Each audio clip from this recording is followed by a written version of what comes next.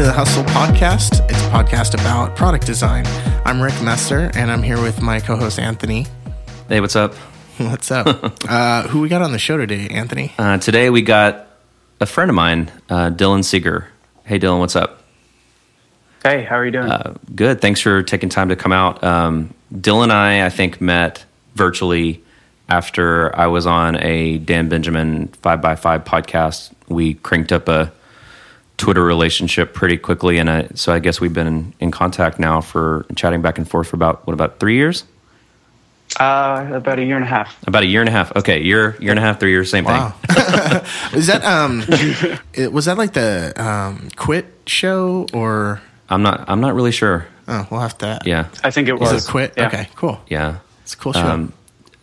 Dylan, why don't you introduce yourself really quick and let our listeners know who you are and what you're doing? Yeah, sure. So without taking too long, I run a design studio called Lovably at lovably.com. And I also am a musician. I made a record called Clay, which took 2.5 years, which was really fun. I worked on that for a long time. And you can listen to that at my own personal website. Yeah, it's pretty good stuff. I mean, you've produced more than just that one album, though, right? Yeah. So Clay was my third record. Right. I started in 2008. I was 13, and I made one record that got me destroyed in school, in middle school, and that was fun. And then I made a second record, which I consider to be my first record because I pulled the first one. That second, but geez, what am I saying?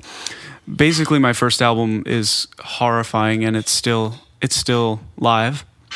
You can listen to it on iTunes and all those other places. And I haven't, for the past 5 years, I haven't heard it in a very long time. But after that, I made a record called Readers and Reporters, which was better.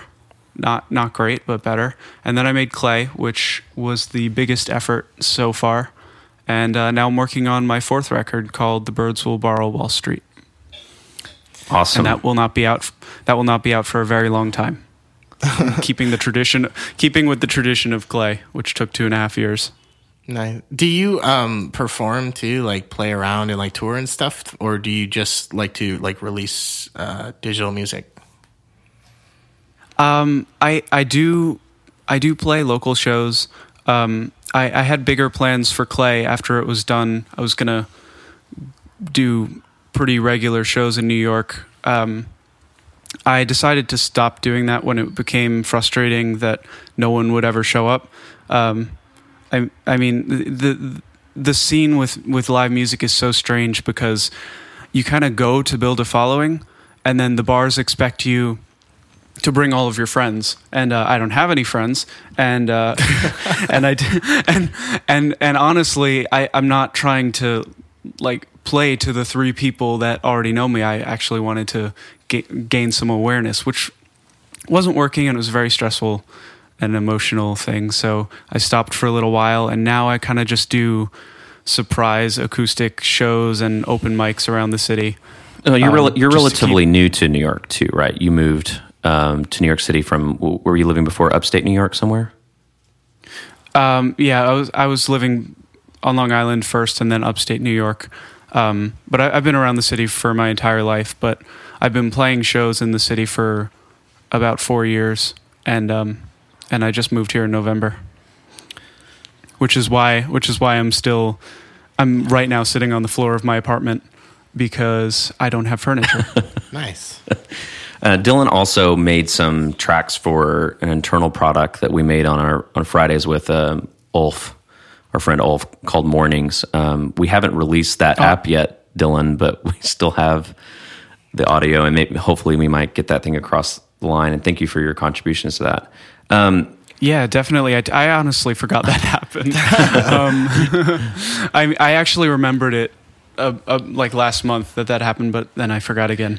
What really was inspiring to me about you is, I mean, I don't, talk to people about this a lot, but it seems like you've accomplished a lot at such a young age. I don't know exactly how young or old you are, but you've produced several albums and most recently started a business. What made you decide to start your agency? Well, first of all, I'm 21. I don't usually talk about my age, but I figured now that I'm of drinking age, even though I'm not going to be drinking, I can start talking about it. Nice. No, it doesn't really matter either way. What made me start Lovably? I have been obsessed with design forever, probably before music. I think I just have a weird obsession with creating companies and designing something that I'm interested in, and I don't know.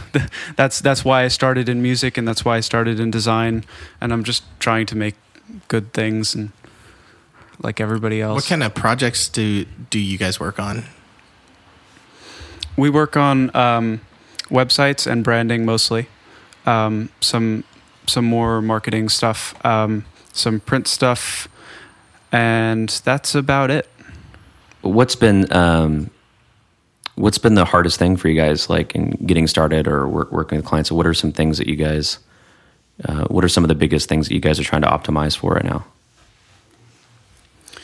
Right now, it's mostly really refining the onboarding experience, which I've been working on for probably, I mean, obviously since I started, but for this entire year, I've been pretty focused on making that experience more seamless for the client and more seamless for us, and making sure things stay on time. It's hard. It's always hard. And it's a customer's first impression of a studio and of individuals, and individuals are, still getting to know the customer for the first time, and a lot of things to unpack in that process. Yeah, it's especially hard when you're working on so many projects at once. We try to keep it down to a few a month at this point, but there have definitely been times where I've had 12 clients, and I'm just struggling to make sure everybody's on time. What's your team like? Barely existent. I'm the only full-time employee right now. I have a couple contractors who I work with.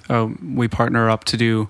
I give them some work and we collaborate together under Lovably. But I haven't employed anybody yet. Yeah, I mean, I think that's just really common nowadays. It's so much more like possible to actually collaborate with a distributed team, and it just seems to make a lot of sense. I think anybody starting an agency or any kind of design shop at all is going to kind of naturally start that way. You're not going to probably see anybody that just moves into an office and hires 10 people right away. Just doesn't make a lot of sense. Yeah, exactly. And I have a pretty independent spirit myself. I've not really spent much time working with other people until Lovably, and obviously I work with clients constantly now. But I really appreciate people who do things on their own, and that's what these other designers that I work with do. And I don't feel like I have to limit them into one thing. They can kind of go about their own lives and work on their own projects. Yeah. And I'll come in and we'll help each other. Do you enjoy collaborating with like other designers and engineers and whatnot? Yeah, I do. I enjoy collaborating with designers for sure. With music, I do not. I can't stand playing with other people. And especially recording. Recording is such a personal process. I just lock myself in a room basically all day. And that was Clay. It was just every day. I was doing 70-hour work weeks for a little while with Clay. Were you recording? That was just me. Recording, like 70 hours a week you were writing music and recording, or were you like managing client work while you were also doing music during that time? No, I that was actually all music. I actually started Lovably. I got the idea for Lovably about 7 or 8 months before Clay was finished, but I did not go through with it until about 2 months before I finished Clay. So I got to focus on Clay for a while. Nice. What kind of suggestions would you have for those other professionals out there that are in the design or in development space that struggle with finding time to pursue other hobbies and fashions and other pursuits. I struggle. I don't know how to do that. No, me neither. Just don't be lazy. You have the you honestly shit. you have the time, and you're probably just not using it the way that you want, the way that you would ideally use it in that situation. If you think you don't have the time, wake up earlier or go to bed later. Damn. Yeah, that's pretty real. I can't argue with that. Is there anything that you do with your agency specifically around, work days or work hours that allow you to optimize for those things? Yeah, but I have trouble following them. I'm working harder to follow them. If you look at Lovably's website, our hours are Monday through Thursday from 9 a.m. to 5 p.m. That's something I've adjusted quite a bit, but I've always tried to keep Friday off of there just to leave room open for improving the company. Yeah. And yet, I've barely been enforcing that until this week or last week. It's honestly sad.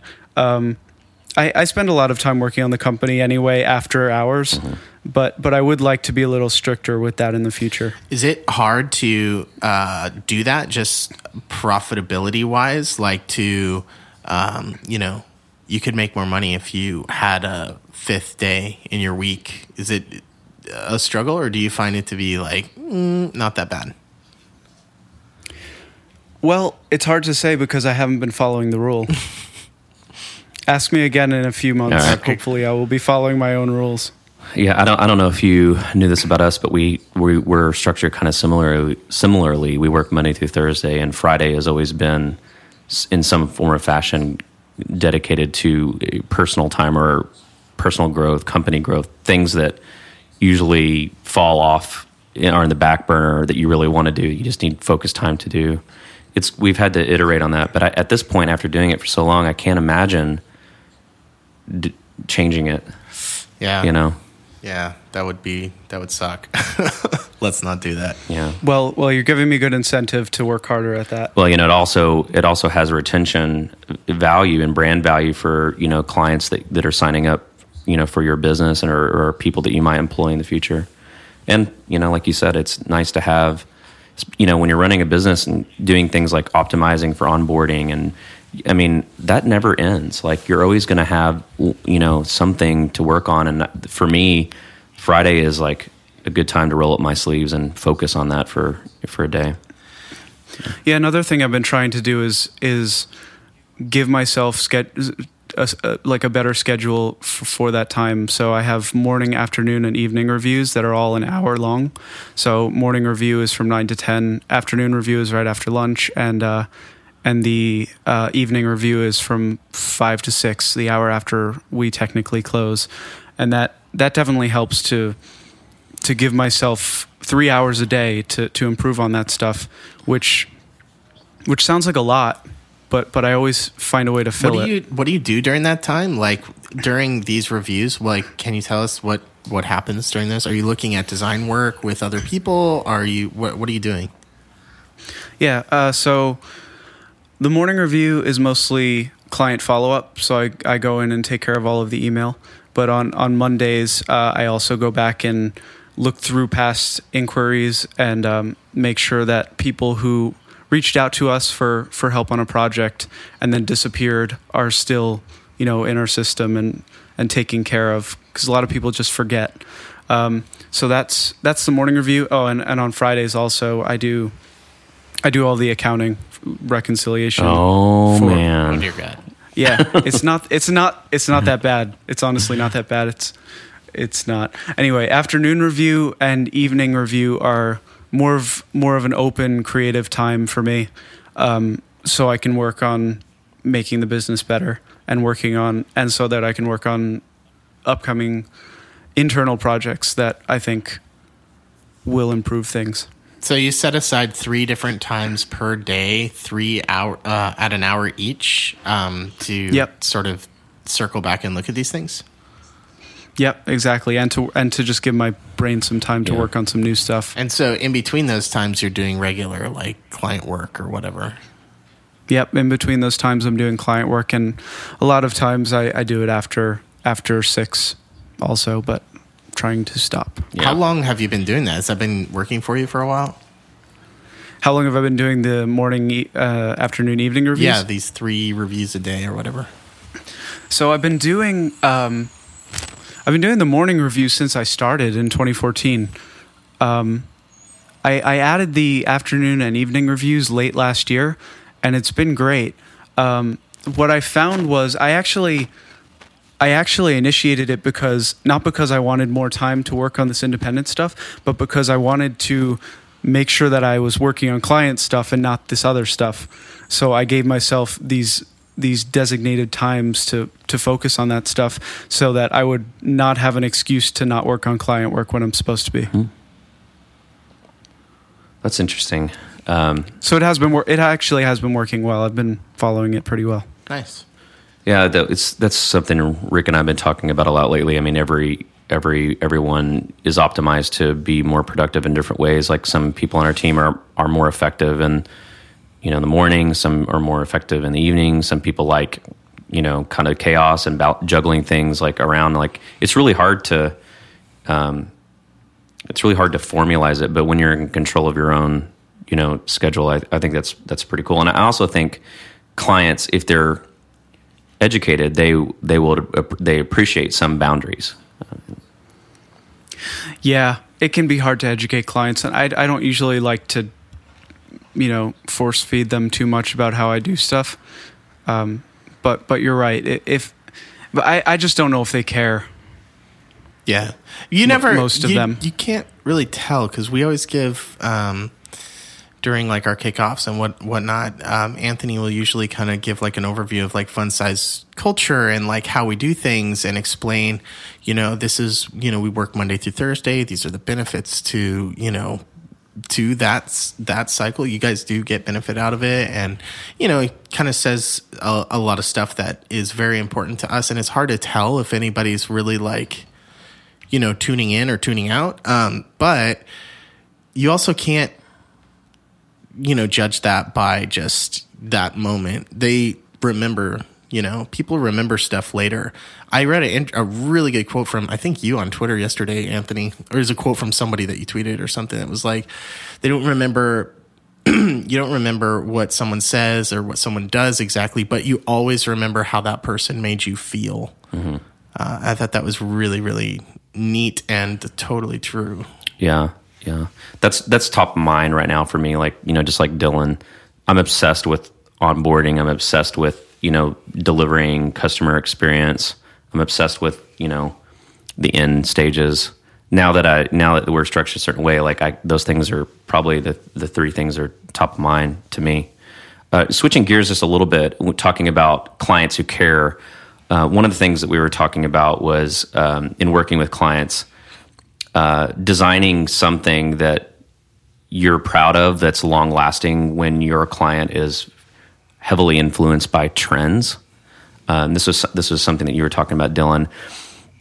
Could you tell us a little bit about your perspective on that and how you guide a client through those conversations and decision-making process to release something that everyone can be proud of? Yeah, so in the client business, this is so much of what you have to deal with. You have the majority of your clients coming in are probably going to be trend-driven because they're consumers, and consumers are trend-driven. And if you don't know exactly, if you're not a master in a certain field, then you shouldn't really be expected to be more than that. And so, yeah, most of our clients who come in are trend driven. They want a full width responsive website that looks exactly like, every other startup website. And we have to either tell them that is the right route for you guys, or no, you guys are just following the trend and we have a way better way to design this for you. Because I just feel like so many clients don't think of design as a way to convey information. They think of it as making it pretty, just like all these other pretty sites. And there's a time and a place for that for sure. But I'm personally really interested in making things look good, but also making them extremely informational and functional, making it so that you don't always have to scroll or let the browser scroll for you for an hour before you can find what you're looking for. So many times there are better ways to lay things out, and clients just don't realize that. And that's our job, is to figure out a better way to lay out that information that they give us. That's a really good point. Along those lines, I remember Pingboard, Rick. We did. I think at the time our client wanted. They were kind of approaching the same way. Like, they were looking at some other cross sections of the market, and they said, okay, well, we're going to build the marketing page that supports this product. This is how it's going to be structured. It's going to be a multi-panel, really long scrolling page. And we did all of this design work, and later we're able to put in a design into the mix that was almost had no content, right? It was like maybe instead of 8 panels, it was like 1 or 2, and there was almost virtually no scrolling. And I remember Bill talking to us about it, but he said that the conversion on it was like astronomical, right? And, I think the original intention was, oh, well, everyone else does this. This is what we should do. Let's spend all this time doing it, when, this other, more, thoughtful, instead of just following a trend, like following like a design gut feeling, might have actually did perform better. Brings up a good question. Sorry, Dylan.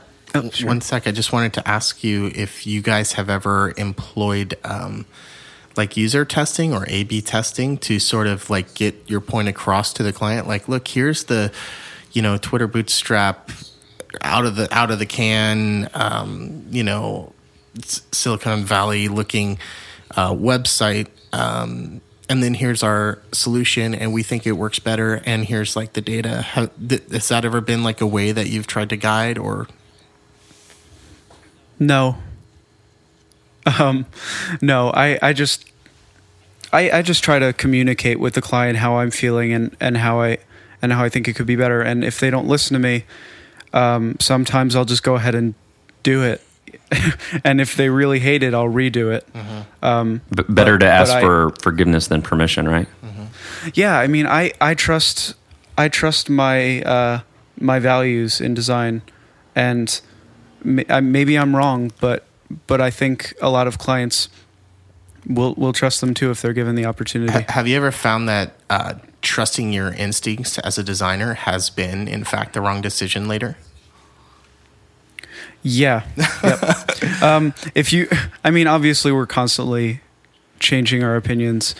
Sure. We'd be shitty designers if we didn't have the ability to change our minds. But if you look at Lovably's website, if you followed us back when it was Lovably Gray 2 years ago, that original website was a full width banner image responsive website that looked like everything else. Mm-hmm. And I thought it was pretty at the time. And I was new to this. I'd been designing websites for a decade, but it was still in the honeymoon stages of all this responsive stuff. And I thought it was great. And I thought, I'm selling to clients who obviously are going to want this, and they'll see my website and they'll think, they have this ability to do exactly what I want. And then you can clearly see in 2015 when my mind changed about that. After a year of doing, I think we did like 40 responsive websites. 40 websites, and a shit ton of them were all of those, cookie cutter websites. After a year of doing that for so many clients, I really started to think more about what we were doing and how much better we could make things if we didn't just blindly follow the trend. And that's when the Lovably website changed completely. I spent a long time on that one, making sure that it was something I thought could last and wouldn't have to be redone in a year or 5 years or 10 years, besides tweaks here and there. Well, it's interesting because, this has somewhat been a conversation amongst our team recently as well. Anthony and I were actually just talking about last episode research and how much to lean on it. We called it lean on research, as in like lean on it to sort of test the boundaries of it, lean on it to like get some data and make a decision on it, but also lean on it as the term lean is in lean UX, like something that's very like quick and not fatty.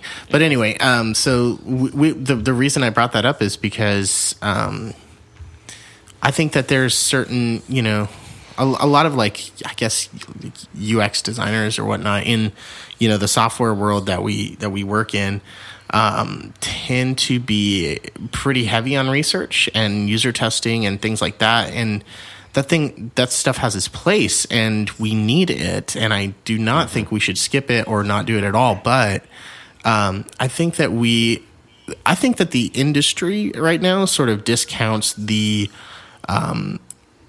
innate wisdom that a designer can have in making like a choice. Like they're a designer for a reason and they are making those choices and they do need to back them up with like a good reason. But yeah, I've never done much user testing or A/B testing. Maybe it's because I don't do software, but it's just not something that I feel like we need for what we're doing. And it's one of the reasons probably why I'm so driven to branding and packaging and some print stuff right now, because there's less of that stuff. And it just, anytime I think of user testing, I just think of all the times that I've opened the Twitter app on my phone and some tiny feature has been different, or the blue navigation bar is now white, and how pissed off as a user I was that I was the lab mice in that situation, that I was lab rat in that situation. That's my own feeling on it. But obviously I'm not doing software, and I'm sure it's incredibly important for a software developer. I think that's a balance. The more that I've been talking to Rick, the more my opinion of this has been opening up, because I think sometimes, especially as a business owner, it's easy for me to get pressured into thinking about things that might take me away from my values. We starting to talk about this, and services is one of those things. Like, sometimes it might be someone on the team or it might be a client sort of asking like, well, what's your approach to user testing? And, sometimes you can get these ideas in your head and it can take you off path. And I do think there, for some design, yes, data does make a big difference, but I'm also relearning how important the craft side of it is, because a designer is not really that different than like going to work with a tailor or a fashion designer, right? You're not going to get the same suit from each fashion designer. Hiring that person or that company, you're going to get their perspective on that thing that's being made, whether it's digital or whether it's a real thing. What you're going to get from IDO is going to be a lot different than a freelance industrial designer. I mean, some people have lots of process, some operate from the gut, and I think it's important to also remember that design, just like a lot of other things, is heavily inspired by style.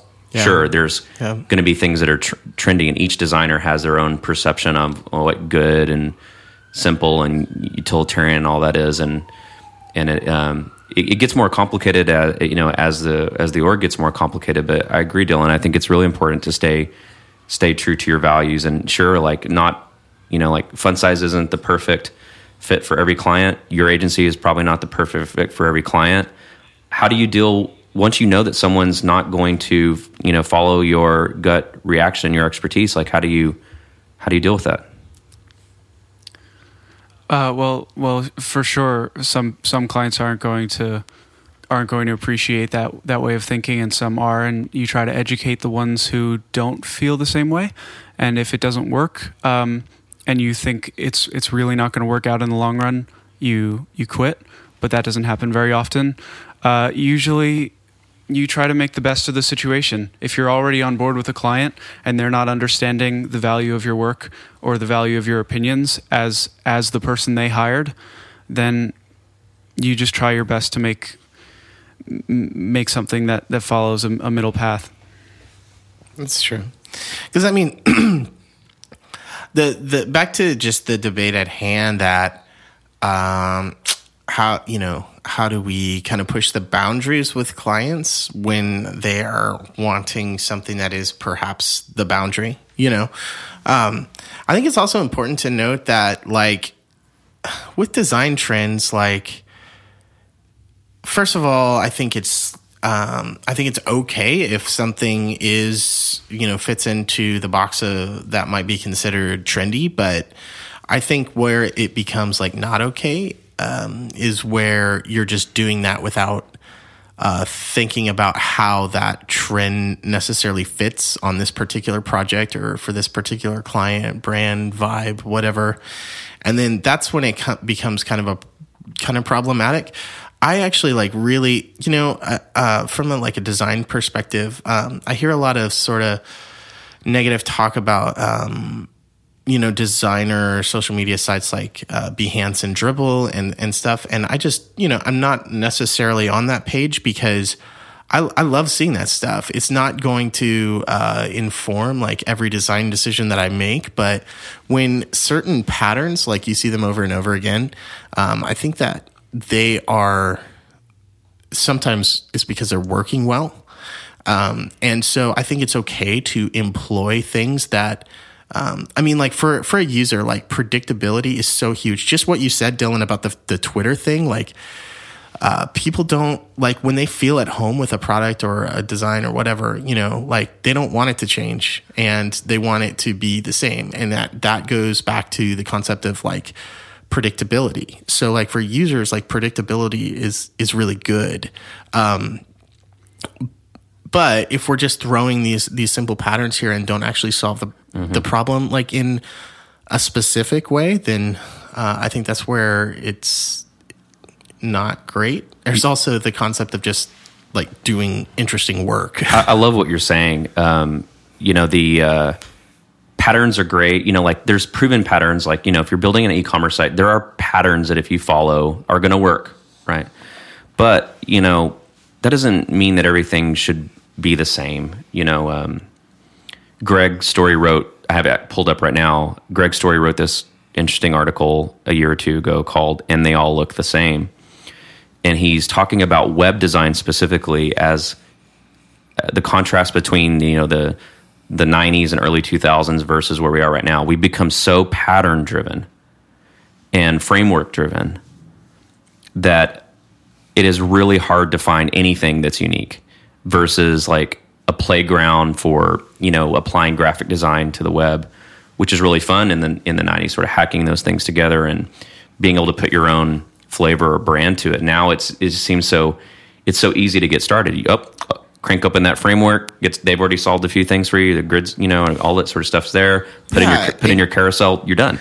There's something to be said for design ideas that work, and I do think that cookie cutter website design that we've been talking about a lot, that does work in some situations. Yep. But it doesn't work in all situations, and that's where I have the problem with it. Exactly. And also, even if you are going to go that route, there's just so much emotion and character that a designer can put into their work, even if they are following some kind of basic guidelines. And sometimes people just don't put the effort in. I definitely agree to do that. Definitely agree with that. Like that's what it means. Like you can kind of just turn your brain off and just pump out these frameworks and like say, here's your website. Where's my check? But that's not being a creative professional, a designer, a software designer, or somebody who does like, websites and whatnot. I think we are in this business because we like to create and be satisfied by seeing our work come to life and having things that are uniquely, unique and uniquely different.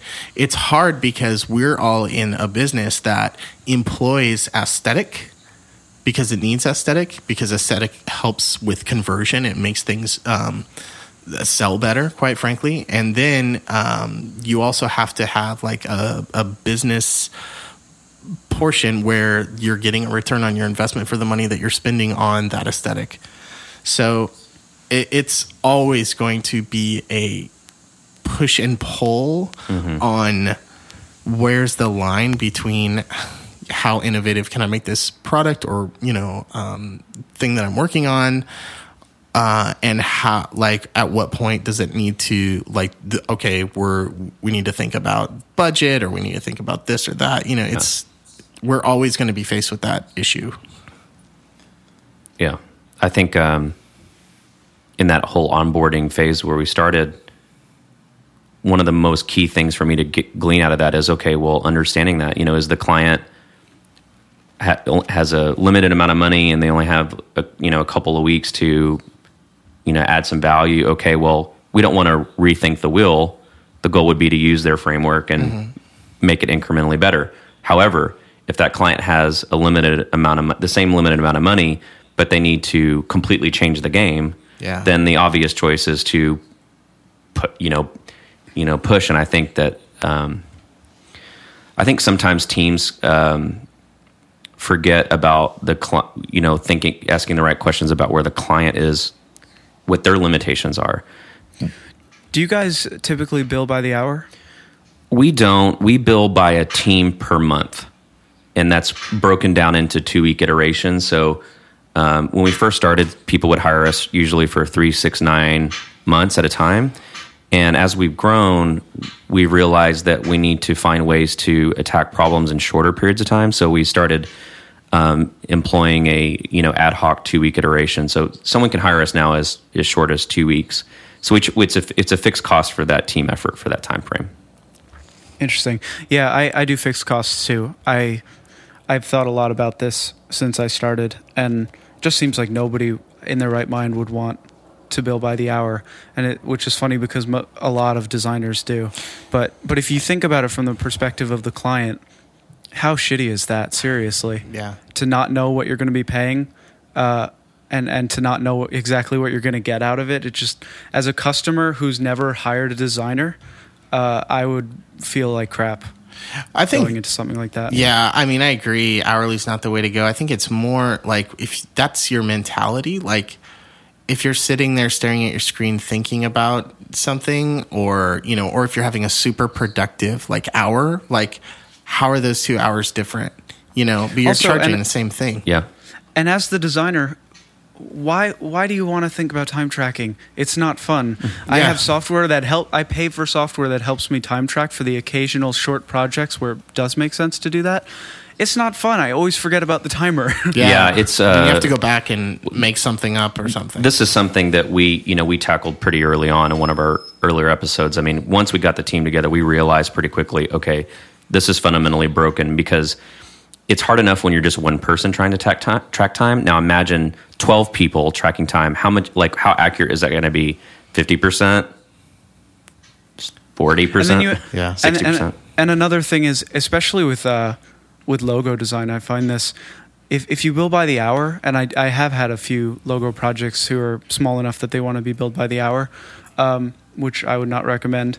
Anyway, you're thinking, you put so much thought into this, and sometimes you end up with a logo that's just a typeface, and that's what's right for that client and for that project. Right.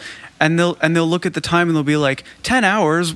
How did that happen? Well, because I went through all of these other iterations that I didn't show you because I came up with the right one, and that's what I'm showing you. Yeah. And they think I could have gone into Microsoft Word and done that, and we all know that they couldn't have, because it would have looked like word art. But are you guys familiar with the famous Paula Scheer quote about the Citibank logo? No. I'm not going to. It's probably not going to be 100% accurate, but the story goes that she's in one of the first meetings with Citibank. When the umbrella logo, right, or like the little line. Yeah, the little. And she hands them a napkin drawing with this logo, and she says, "This is your logo."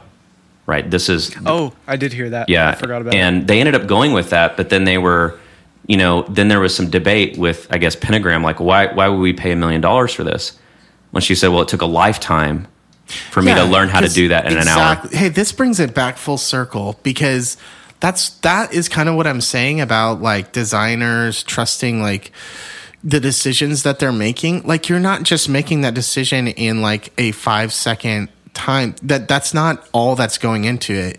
You've built your like design sensibility, your taste, like throughout your lifetime, right? That's awesome. I've never heard that story, but that's kind of what I'm trying to say.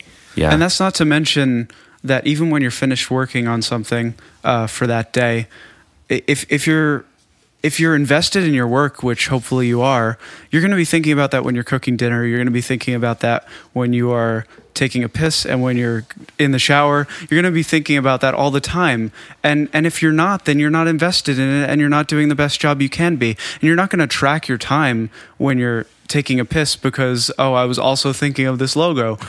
Because what are you going to tell your client? I was taking a piss and I thought I was thinking about this logo, and that's why I billed you for an extra 30 seconds. Right. You don't want to have to do that. And you also, the reaction on the client side is similar to probably how I feel every time I think about sending my lawyer an email. I have something I'm thinking about. It might be really fun, like a new program I want to create. My first thought is, oh my God, he's charging me by the hour. I wonder how many hours he's going to spend on this. Like, is my bill going to be $1,000? Is it going to be $20? Like, yeah, exactly. Yeah. And that's not the experience I want my clients to have. And on my side, it's not the experience I want to have, because I come from this music background where I get to work on things that I care about and things that I'm invested in for hours. And I obviously, with business, you do have to think a little bit more about how much time you're investing. But for such a creative process, you don't want to have to any more than you should. And if you're billing by the hour, that's all you're going to be thinking about. I think that's right. Yeah, that's really definitely why we don't do it. Well, Dylan, do you have any tips for those out there that might be in the early stages of starting their business, and then to wrap it up, maybe you could let everyone know how they can find you on the interwebs and on Twitter and learn about your music? My tip is just do what you think is right. Just do what you think is right. If you're wrong, worst comes to worst, you redo it or someone else redoes it. Any design is not going to last forever, but you can try your best to make something that is long lasting, that you think has value, and obviously you're going to have to follow some trends, probably pretty often, but just try to do what you think is right. Cool. Well said. Well, if you're wrong, it's not the end of the world. You just change your mind. Yeah, design is never done. Yeah. Where can people look you up online, Twitter and whatnot? This is my least favorite part of podcasts because it's always, you can find me at... Let's say something different then. Twitter. Give out your phone number. Don't follow the design trend of saying, you can find me at... 435-866-4375. Boom. There it is. Man. No. I feel very bad for the random number, for whoever owns that random number. Oh, you didn't give them your... I thought that was No, that is not my real number. Twitter is at Dylan Seeger. Nice. If you don't know how to spell that, go look at the show notes, I assume. Sure.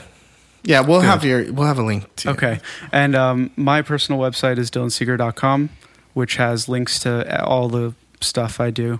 And the studio is lovably.com. Cool, man. Check out his music. Grab it. It's good. Yeah, look for an app featuring Dylan's music coming to the App Store sometime. One day. One day. Yeah. I don't even know what I submitted to that. I'm pretty sure it was a few ambient tracks. It was nice. It was perfect for what we needed. Thanks for doing that too. Yeah, no problem. Dylan, we didn't get to talk at all about streaming music. I have so much to yell about. Streaming music. This is a rant. I've ranted enough. So if they want to hear more ranting, follow you on Twitter?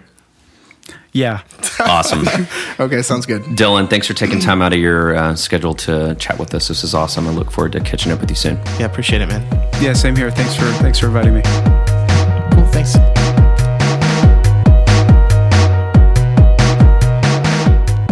This episode is brought to you by The Iron Yard. The Iron Yard in Austin is now offering a 12-week intensive program in user interface design.